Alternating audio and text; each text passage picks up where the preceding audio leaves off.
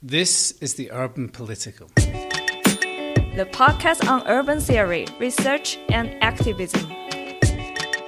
We delve into contemporary urban issues with scholars, activists, and policymakers from around the world.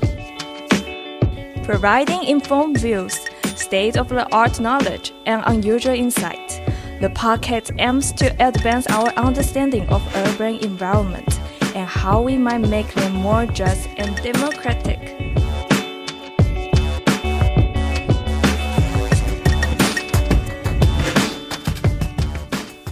Welcome to the Urban Political Podcast. My name is Markus Kipp, and in this episode I have the great pleasure to interview 4 exciting activist scholars to discuss the challenge of combining urban research and action.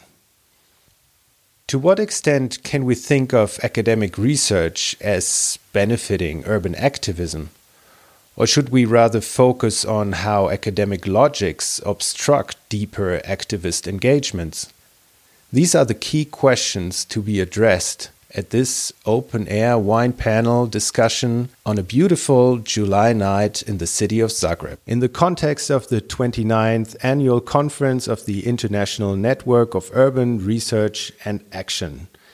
I'm briefly going to introduce to you these 4 people in the order of their appearance. Richard Wolff was an urban researcher and academic until he became elected as member of the City Government of Zurich in 2013, where he now heads the Department of Civil Engineering and Waste Management. Kate Shaw is a critical urban geographer at the University of Melbourne who looks at how political, economic and social processes shape the cultures of cities. Tomislav Tomašević is a political scientist who works at the Institute for Political Ecology in Zagreb and is now a member of City Council under the platform Zagreb je naš. Zagreb is ours. Ulrike Hamann is a postdoc at the Berlin Institute for Empirical Integration and Migration Research at Humboldt University. She's a co-founder of the neighborhood initiative Kotti Co and has also been an activist for the Berlin Rent Referendum. I'm here on the hill of Gradec in uptown Zagreb on the occasion of the 29th INURA conference in Zagreb. The first question I'd like to ask, and I'm addressing this first to Richard, who is one of the co-founders of the INURA network. Richard, could you give me a very brief account of the motivations to create a network that aimed to bridge urban research and action? I think it is fair to say that we were a group of students of geography in the city of Zurich, and we had all experienced some very troublesome or exciting years in Zurich, which were basically a cultural revolution that was carried out in the streets. So we were very politicized about action in the cities and achieving goals of participation, of cultural venues, of more democracy in the development of the city. And at the same time, as we were activists in the streets, we were also students and scholars.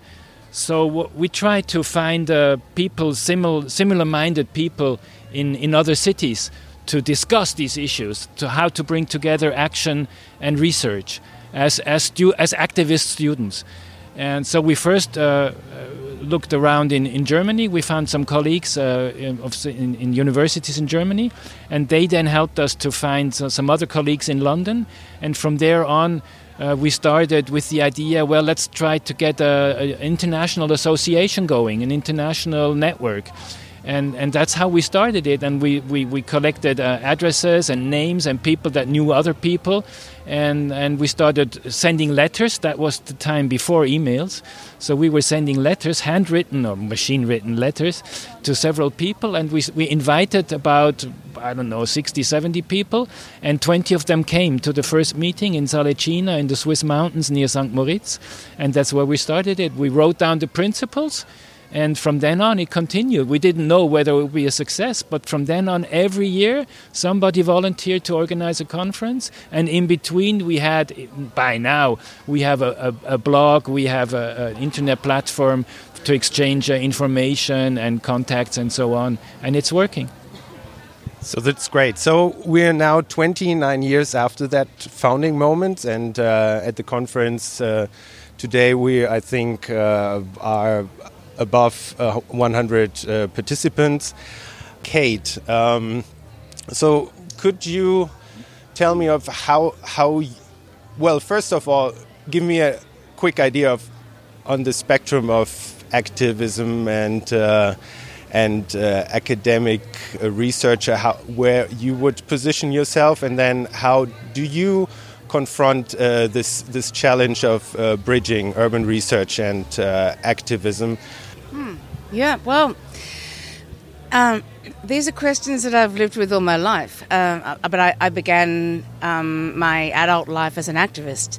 I was living in a red light district in Melbourne, you know, the Soho, low rent, you know, drug-fueled, post-punk, you know, fantastic time where we were paying like $90 a week in rent and all of these cheap flats, and our, you know, local community meeting place was the local pub, and proposals came through from many developers, international developers. It was in the late 80s, after the stock market crash, when money was just pouring into the property sector, to pull down all of these flats and turn them into luxury hotels. And we just went, well, no, we don't think so. That was a very successful campaign, and it went on for years. And somewhere through that, I realised I needed to know more about just the politics, the dynamics. How does this work? Who's got control? How does it occur that you can have a place that so many people value for so many reasons, whether people are living in low-income housing through circumstance or choice? It gives people the opportunity to create and do things and form relationships that are incredibly healing and fruitful and productive. So I went to study and Okay, one more recent example. I've always, well, I kind of took from Harvey's idea that you need to spend time on the barricades, and then you need to go and reflect on what you've learned, what you've achieved, have some quiet time to read and think, and then you come back out, yeah? And this becomes a self-reinforcing, positive upward spiral, I think. Much more recently, I managed to manoeuvre myself in a position where I was invited to do an evaluation of Melbourne's first redevelopment of a public housing estate. It had already occurred. Public tenants had been evicted. There was a lot of private housing built. The public and the private, the renewed public housing was segregated from the private housing.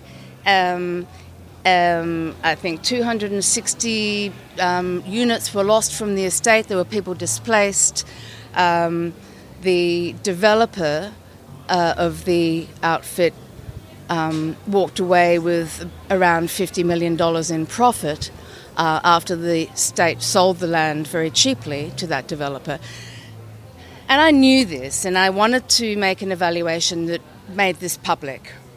So my team and I wrote a report that was extremely critical. We found out a lot of information that we wouldn't have got otherwise had we not signed confidentiality agreements.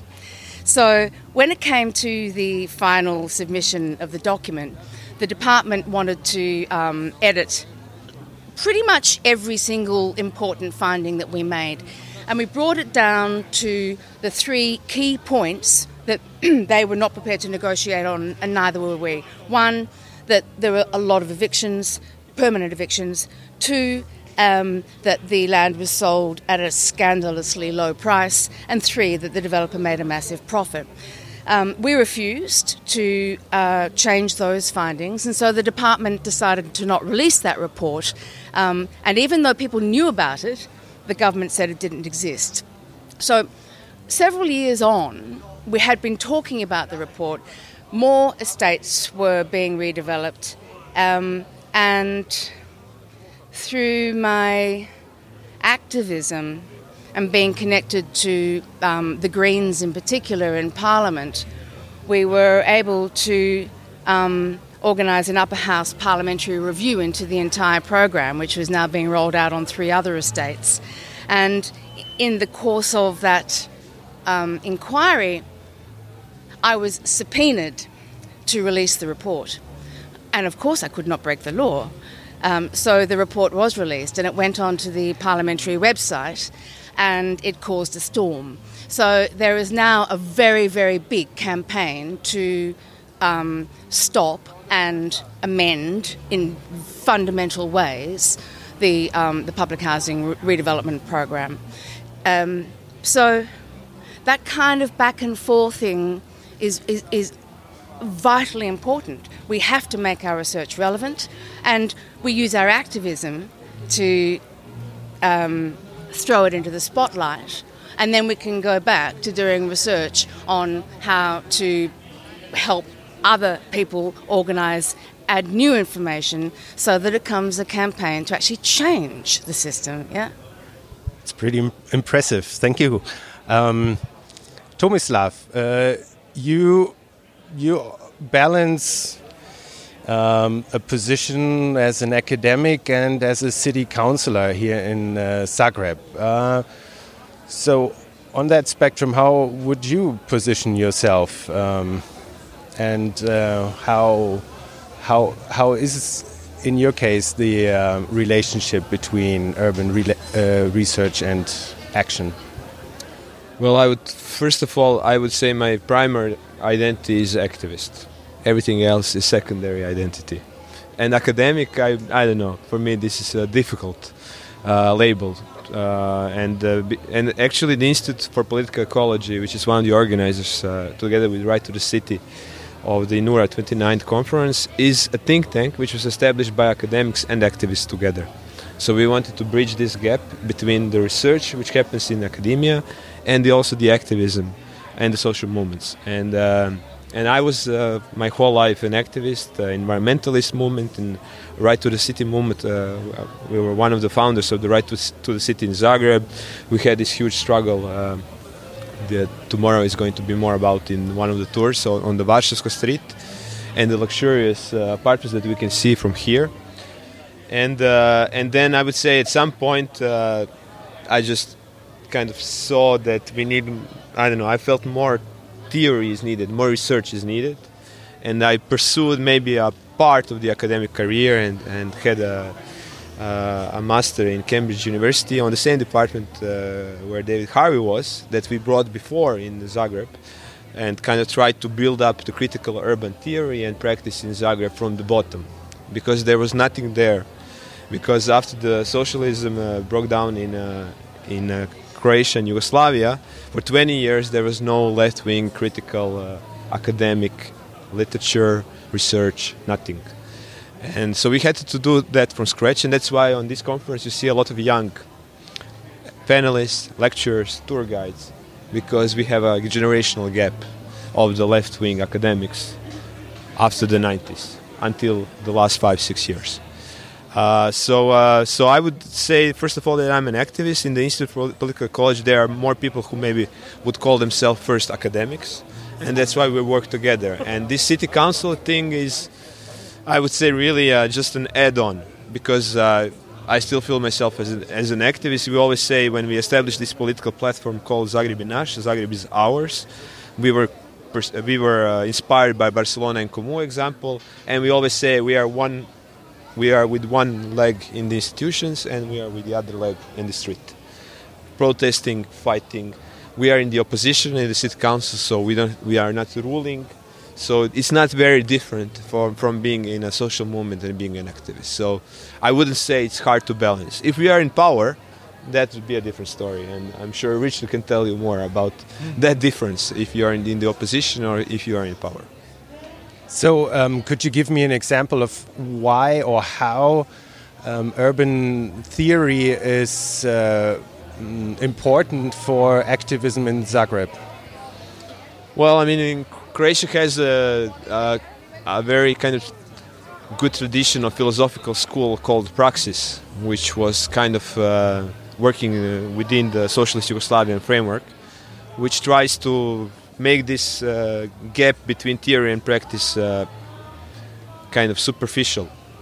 So basically there is no activism. That we don't believe there's a practice without really understanding the analysis, what are the driving forces that are causing us these problems that we have to fight against, and also what are the solutions. And for the solutions we always try to look at comparative research to see what are different models that could work maybe in Zagreb.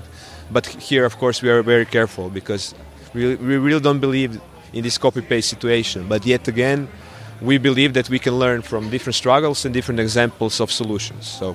So that's why this, I think, the point of the conference. This is the point of INURA for me.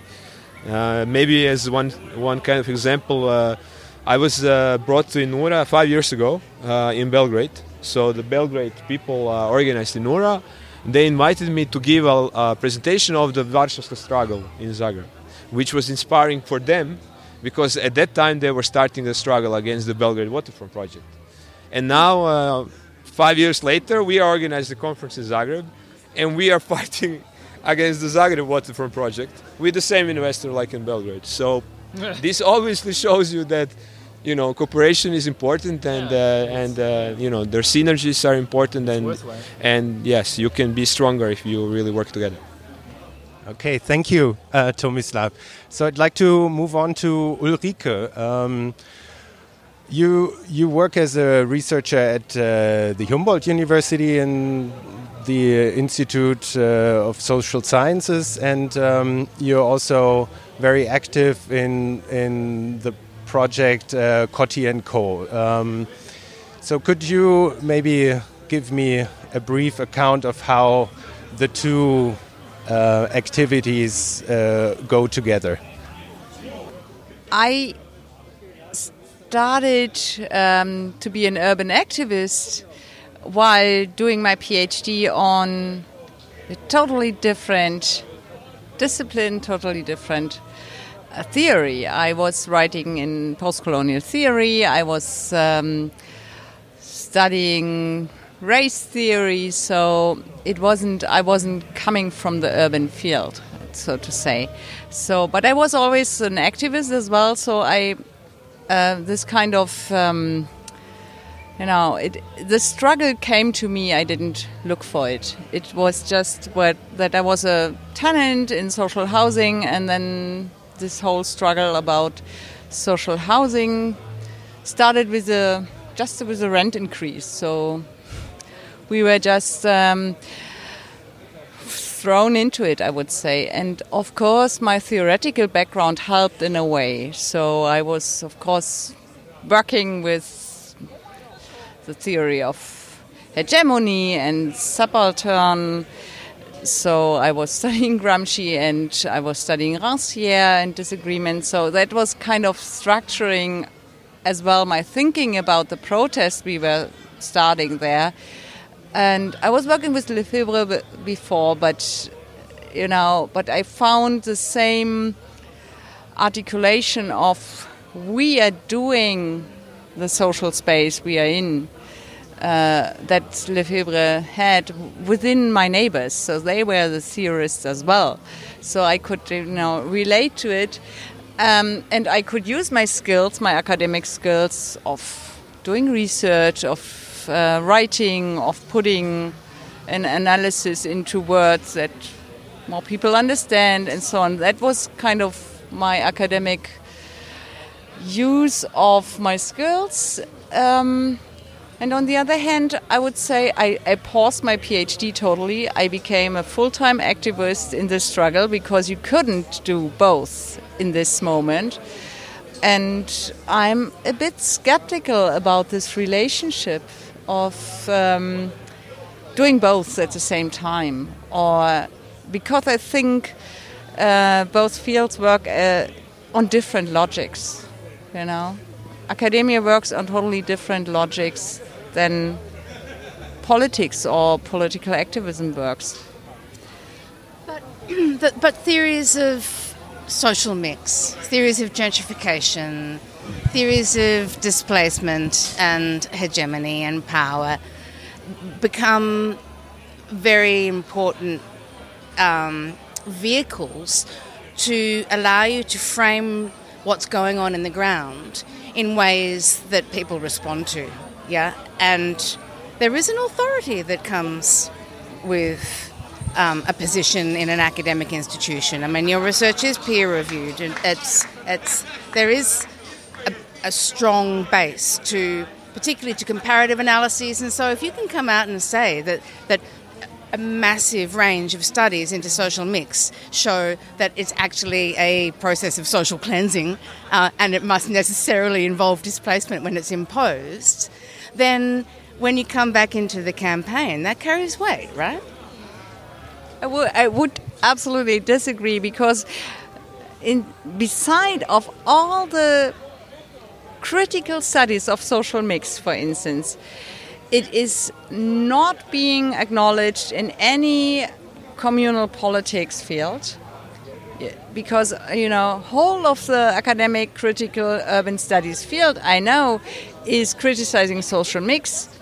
It is not being part of what communal politics, municipal politics would think of. You will, like in every policy we are facing, you will have an affirmative, positive relation to social mix, for instance. So the field of academia and of critical academia is totally, separated from local politics, I would say. How would you say that? I would actually direct this question now further on to Richard Wolff, who is a councillor in power. So how do you see this relationship between academic research, and you've been an urban researcher, and local politics? I think it's easiest if I start with just briefly telling my career. I was a member of various social movements in the city of Zurich around housing and ecological transport issues mainly, and I then entered politics at an advanced age, I must say, formal politics, institutional politics, by joining a party and by getting elected into parliament as a member of the parliament. And then after only 3 years in parliament, I had the opportunity to become a member of the government as a first member of my party. My party was actually a party of social movements who had never been part of the government. So I was like the first representative of my party in government, because the party had been an association of various feminist, ecologist, communist, all sorts of people's movements, really. And by me becoming a member of the government, it really brought up this whole issue of what's your role in government? What can the role of an activist or of a member of social movements be in the government? And that was a kind of an experiment, because all of us, we didn't know exactly what was possible in government, because you had to be more pragmatic, you had to start going into compromise, but you could also bring up issues that came directly from the social movements with much more understanding. I think that's the value of me having been member of these movements, that I knew what the demands were, I knew why the demands were there, and I knew how these how social movements work, what their motivation is, what their inspiration is, what their goals are, and because I was myself member of these groups before, so I think I have a much better understanding as a member of the government when I negotiate with these groups. about new issues that come up, the climate issues, transport issues, housing issues. I think I have a much closer and intenser dialogue with people. And of course my theoretical training, my studies and everything helps me also. So I think in order to be a good politician, I think it helps a lot if you have this knowledge and experience of having been an activist before, because you have a totally different approach to politics. And how does your background as someone familiar with urban theories helps you? Well, for example, David Harvey was mentioned twice already in this round. And I think his concept of social justice and the city, and his concept of switching between activism and theory has helped me a lot to survive in formal politics. Because the risk is, there's a big risk that you just join in and become like majorized by everybody else in the government. Like our government consists of nine equal members in the government. So in order to really withstand and give some oppositional voice in this group inside the government, you have to have a lot of a firm fundament, a basis. And I think I can bring this basis from my experience with working with social movements and being member of all sorts of NGOs and so on. Okay, that's these are four very inspiring, different accounts, and I'd like to continue our conversation if you want to engage the question of what needs to be done in order to bridge this gap between urban research and activism in a more constructive way in the future. And you may talk about this in the context of shortcomings in the academia or shortcomings in the activist practice that you have encountered. Ulrike is being pointed to. That's a good question. I'm actually not in the position of having an answer, because I think that both fields, urban politics and academia, function on different logics and different temporalities as well. So in a way, you, for instance, you have the economic dimension. In academia, you need to prove your argument. Of course, that is comparable, but also you have to test new theories, new methods. You have to be innovative. You have to work in project-oriented terms,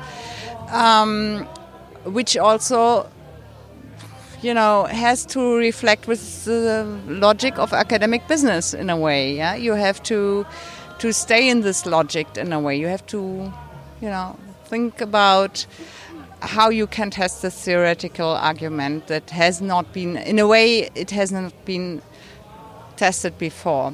In political, I mean, I think what academics can do is both. Yeah, I mean, yes, there is an increasing requirement in neoliberal universities and institutions throughout the world to publish increasingly obscurely and highly theoretically in order to make it into the top journals and so on.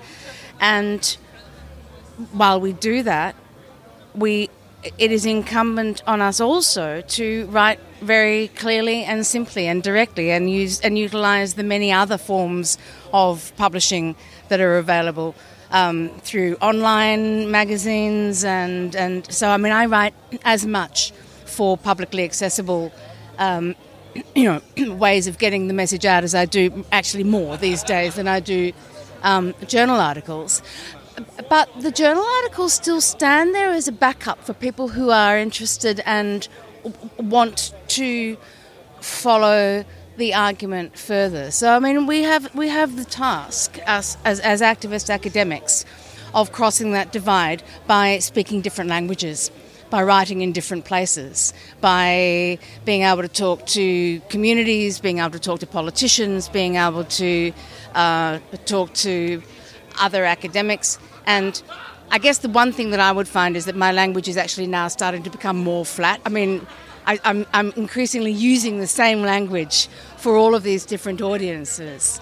And I think that people are becoming more aware of the necessity of that.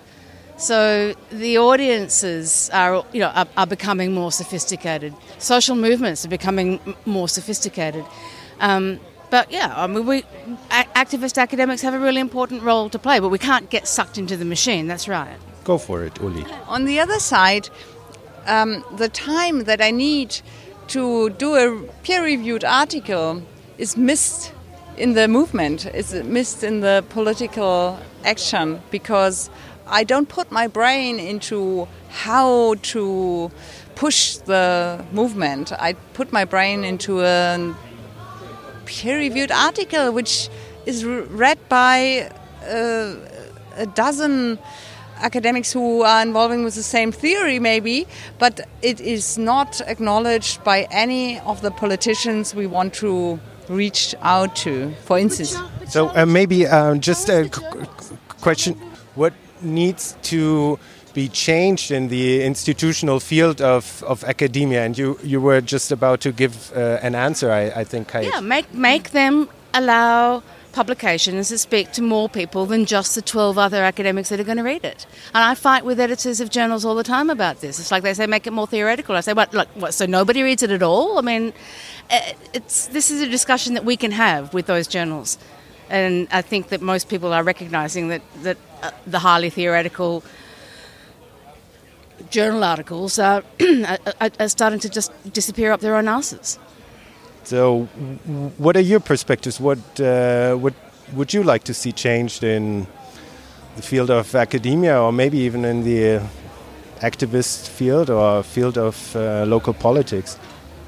I agree that academia and social movements and activists have two different logics, and I can see that even within one organization, which is the Institute for Political Ecology. So the people who came from the activist side, the people who came from the academic side, we have tensions because we come from different worlds, which function on different logics, especially temporarily. So, in social movement, you want to solve stuff tomorrow. You are asked what to do tomorrow. And, in academic, it's like, okay, first I have to write a project, and then I'm going to research for 2 years, and then I will come to you with some answers, and it will be already too late. So, I'm now, it's a caricature a bit. I'm overreacting a bit, but there are a bit different logics. But in my mind, I think these two worlds have to talk together, because the research has to be useful, and then also the social movement actions and activities and positions should be informed by good research. Otherwise, I think they go in vain. So I think there are tensions, but I'm all for kind of, the exchange between these two different worlds, which really function different logics, but I really believe in this added value of this exchange between these two worlds. And you can see this also. It's changing a bit on the social movement side, where social movements order research from think tanks and from academics to help them with their struggles. And also I see it on the academic side with, let's say, radical journals in geography, like Antipode, for example, which was very important for my studying when I was a student even, which, are open access, are peer-reviewed, kind of among the academics. And yes, they fight with big corporations which own all the academic journals and, index them, like Reuters, etc. But everybody has to do its own fight. Academics in the academic world and the social movements in the social movement world. Yeah, I want to say something too. I think this divide, as we experienced it back in the 80s when we were students, this divide between academia and activism in the streets or in movements is in a way artificial. And it's not good and it's not helpful. So what we try to do is try to bridge this gap by joining popular movements and informing them about what we had learned in university, because not everybody has access to the universities. So we try to use our knowledge and to bring it to make it usable by the people. And we did, for example, we did a multimedia show on the development of our city, the city of Zurich, and it was in a way agitprop, so agitation and propaganda, but it was also science. So in a way we tried to find a language to bring science into the movements. And the other way around also we tried to bring the movement's aims and goals and ambitions and politics into university, and we were demanding more political relevance in science instead of staying in this what we call in German the ivory tower of academia, where it doesn't really matter what you do as long as it has it follows the rules of academic research and analysis. We were saying that in our opinion, especially social science has to have a political attitude to what it is doing, and it has to have a social relevance. So the discussion definitely hasn't ended with tonight, but I would like to thank all of you for participating, and I really think you deserve a few more drinks tonight. Okay. Thank you. The discussion continues. That was fun. Thank you for listening to the Urban Political. For more information, visit our website urbanpolitical.podigy.io. Please subscribe and follow us on Twitter.